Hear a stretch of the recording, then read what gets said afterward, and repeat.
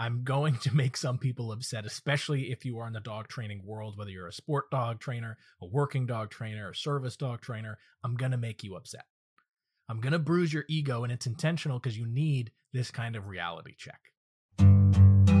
Welcome. My name is Michael Aceta. I'm the founder of Matador Canine Brilliance and author of the Dog Training Cheat Codes. You're listening to the Acknowledge Dogs podcast.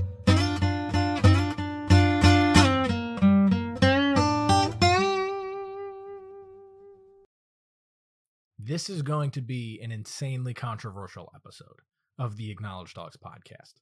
I'm going to make some people upset, especially if you are in the dog training world, whether you're a sport dog trainer, a working dog trainer, a service dog trainer. I'm going to make you upset. I'm going to bruise your ego, and it's intentional because you need this kind of reality check. I want to talk about the different nuances of dog training. Now, to fully understand this, I want to define what a nuance is. Okay, it's great to have these kind of definitions so you can fully wrap your head around what I'm talking about. If you don't fully understand something, I'm going to lose you. So I want you to understand what a nuance is. Now, the definition of a nuance is a subtle difference in or shade of meaning, expression, or sound. A subtle difference in or shade of meaning, expression, or sound. Used in a sentence, the nuances of facial expression and body language. Okay, some similar words are variation, degree, shade, graduation, refinement, overtone. You can use it as a verb. Give nuances too. The effect of the music is nuanced by the social situation or listeners. That means it's subtly changed the meaning simply because of the social situation of listeners. Now we're talking about the nuance of dog training. And what's really wonderful is as I started to look up some information about today's episode and what I wanted to talk about, finding a definite definition for dog training is rather difficult. There's a beautiful one that I'm going to read for you just in a second, but it is difficult to find a real clear definition on dog training. Now, of course, we could break those two words up. Dog, canine familiaris, a family, right? Mammal. And then training is the act of going about educating yourself and working through particular problems to a certain level of competency. Okay. But if we look at dog training, the definition, this is the best one that I could find. And I think it really lays out exactly what I'm talking about because it is a long definition. And that's exactly what I'm talking about. The different nuances of dog training and the fact that this definition needs to be so long because of the nuances of dog training. Here we go.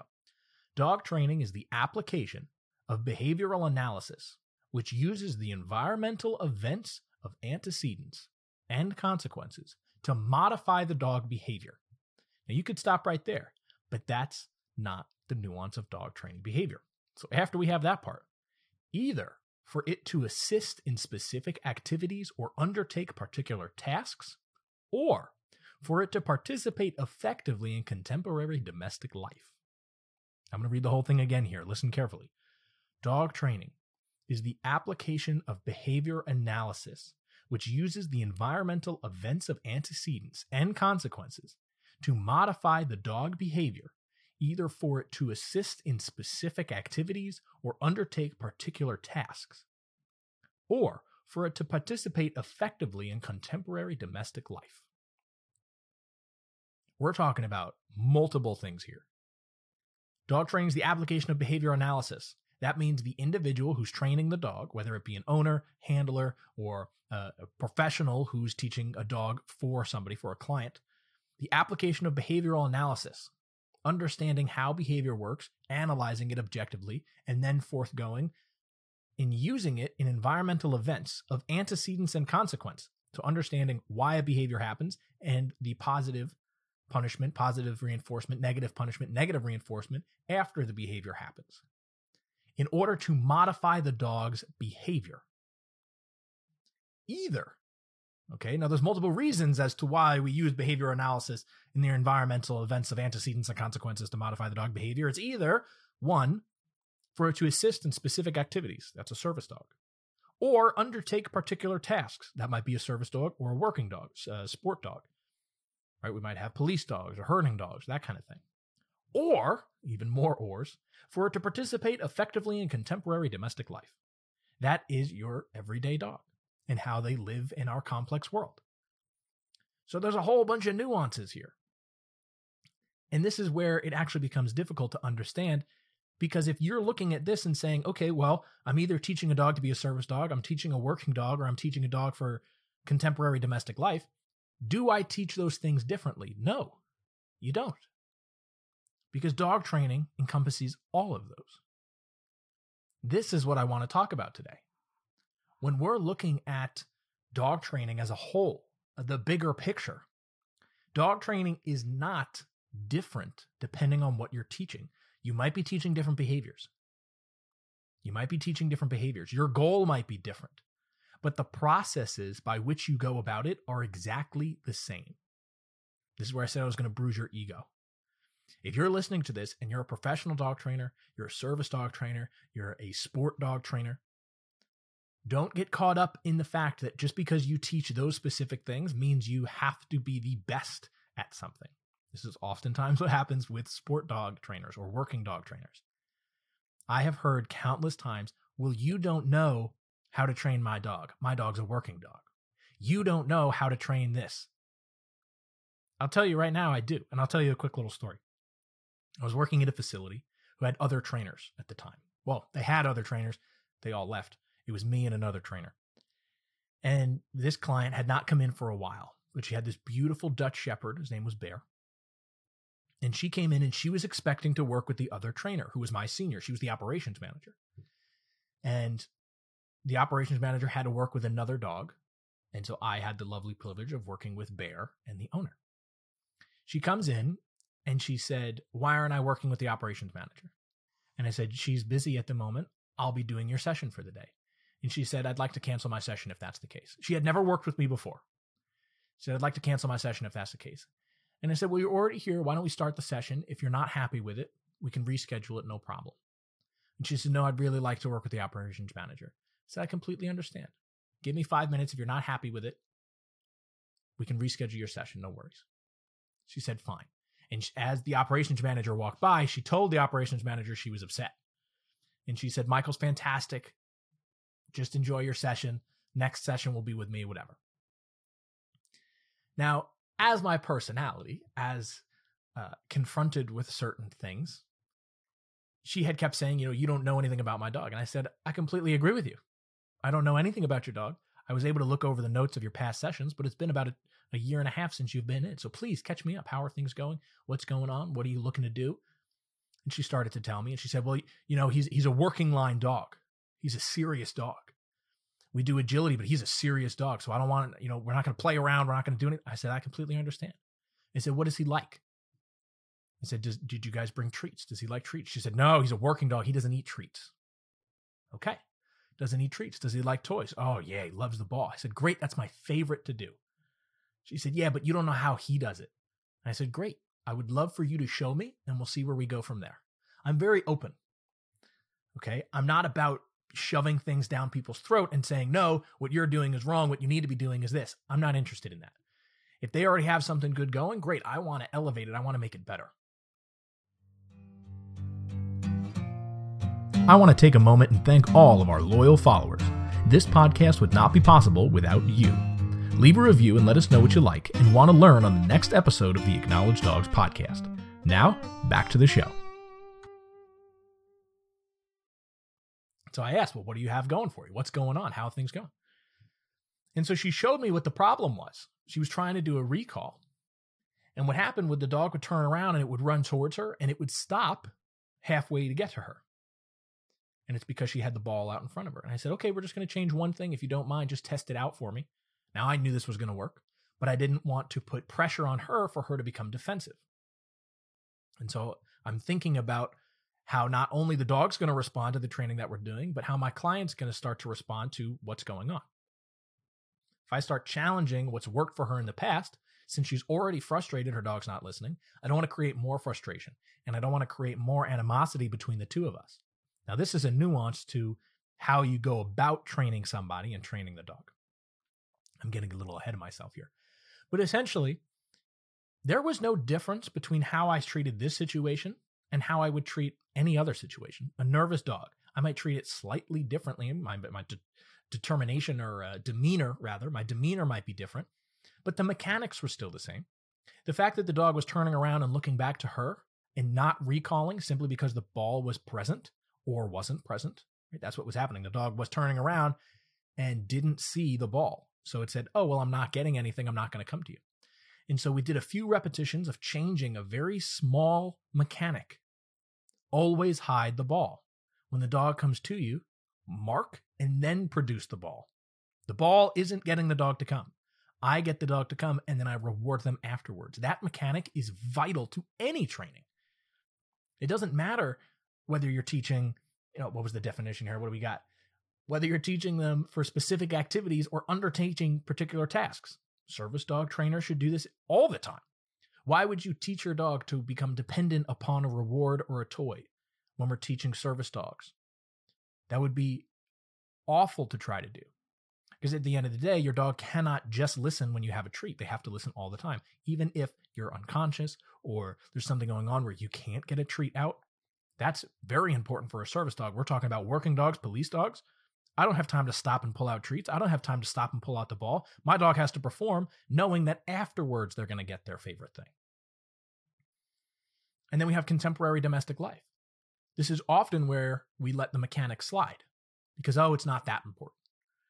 Many trainers chalk this up. Oh, well, we don't have to teach everything perfectly the way I would teach any other service dog or working dog. This is where that nuance comes in. They say, I'm going to change it simply because it's a domestic dog. It's a companion dog. It doesn't need to be that important. My clients, I treat them as it's that important because it is. If my dog doesn't recall and they run out into the middle of the street, they're going to get hurt. Right? If my dog jumps up on somebody and they're not prepared for it, they fall back, they hit their head on something. Now we got to rush to the hospital. My dog could become aggressive because they haven't been well socialized in the environment. These are very important things. And because of how the gravity of all of that, when you do actually train and you understand at that certain level, the world opens up for you. Everything becomes a hell of a lot easier when your dog is fully trained. When you don't have a fully trained dog and you chalk it up to, they're just a lap dog. They don't need to know all of this stuff. Fine. When problems arise, it's going to be a bigger problem for you than the person who actually went forth and trained their dog. And then on the other side of things, if you're training your dog as a working line, police dog, service dog, whatever it is, and you hold them at a very high caliber, that's fantastic. But that does not mean you neglect the fact that they are still a companion animal. This is oftentimes what happens with high-end working dogs. Professionals and people alike will treat a high-end working dog as a tool, and it is to an extent. But they forget that that dog is still a dog. It still wants to be loved. It still wants to be taken care of and petted and rubbed and all that good stuff. Right? It still needs a little bit of freedom. It cannot be a robot. And we cannot switch the way we train a dog simply because they're a working line, or simply because they're a service dog, or simply because they're a companion dog. The way you train the dog is exactly the same. We keep it fun. We use good mechanics. We set our dogs up for success. And we maintain the behaviors over long periods of time with controlled practice and reward schedules. That's how you do it, no matter what you're trying to teach. That's how you do it. Service dog, police dog, companion dog, you're doing sport work. You keep it fun. You keep them engaged. You keep them successful. You teach them everything they need to know in order to be successful. Okay, you don't just push them and say, they better know how to do it. It's not how it works. The methods for teaching are exactly the same. There is a little bit of nuance on how we might go about it. Now, if I have a nervous dog, I might be a little more gentle. If I have a really confident dog, I might push them a little faster. But I cannot say, it's a working dog. I'm going to use punishment instead of rewards because it's a working dog. I hear that way too much. You can't train a working dog with positive reinforcement. Baloney. You absolutely can train a working dog with positive reinforcement. And in fact, if you did, the dog would be better. They'd be more willing to work, more willing to train, faster at learning new material because they enjoyed it so much and they're so stubborn. If you have a strong, confident, stubborn working line dog, positive reinforcement is perfect. Perfect for them because of how determined and dedicated they will be to doing that behavior because they know that it works. I'm getting passionate here because it's a passionate topic for me. The nuanced, different, subtle manipulations of the dog training industry creates a division. It creates the divide. If you don't want your dog to struggle in training, you have to play with them like a companion dog, like that's their only job, and treat them and train them to the level, that high level of working dog status. That's the secret. Train them with excitement and joy and happiness, but to the level of a working line dog. That's what we did with Bear. My goal was on making it as fun as possible for the dog, but understanding that this owner wanted the dog at such a high level. I said, great, we can do that. All we have to do is fix these mechanics. And by the way, at the end of the session, she said it was fantastic. She did not know that I knew as much as I knew about dogs in general, because she didn't know me. But she didn't think the things that I knew would apply to working line dogs. And I didn't try to validate it by telling her that I had worked with 12,000 dogs. I didn't try to validate it by saying I had an animal science degree and had worked with individuals who have 50 years of police dog training experience. I didn't validate it by saying I've been in a bite suit and I've done bite work and I've done detection work and I've worked with police dogs. I didn't validate any of that to her because, honestly, nothing was getting into her brain at that moment. She was just defensive, which is oftentimes what happens when you hear this kind of information, which is why I told you in the beginning of this episode that it was going to be an ego bump. It was going to hurt your feelings because it's supposed to. It has to wake you up. If you're training a police dog or a working line dog, a high energy dog, I encourage you this week. This is my task for you this week. This week, all I want you to do is play with your dog in between all the obedience that you do. Obedience first, playing, and then obedience again. If you have a companion dog, same thing. Instead of just doing obedience, start to treat them like a high-end working dog. Do obedience, and it doesn't have to be aggressive obedience on either side. Obedience can still be fun. Obedience, then play, and then obedience again. Okay? If you're struggling with problematic behaviors, all of this still applies. And in fact, I created a PDF for you to download on resolving complicated bad habits without having to use punishment. Everything I talked about today on keeping things fun and exciting and keeping your dog successful is in this PDF. So I'm going to put the link in the description, or you can head over to matadorcanine.com/resolving bad habits. matadorcanine.com/resolving bad habits. If you want to work with me and get one-on-one private coaching, head over to matadorcanine.com/coaching. matadorcanine.com/coaching, and we can schedule a discovery call, see if the training is right for you. I'm probably going to be doing a Black Friday sale, so if you're listening to this during Black Friday, make sure you schedule a call this week. As soon as you hear this, schedule a call. Let's see if we can do something together so I can help you have the freedom that I get to have with my dogs. Thank you guys for listening, and I'll see you next time.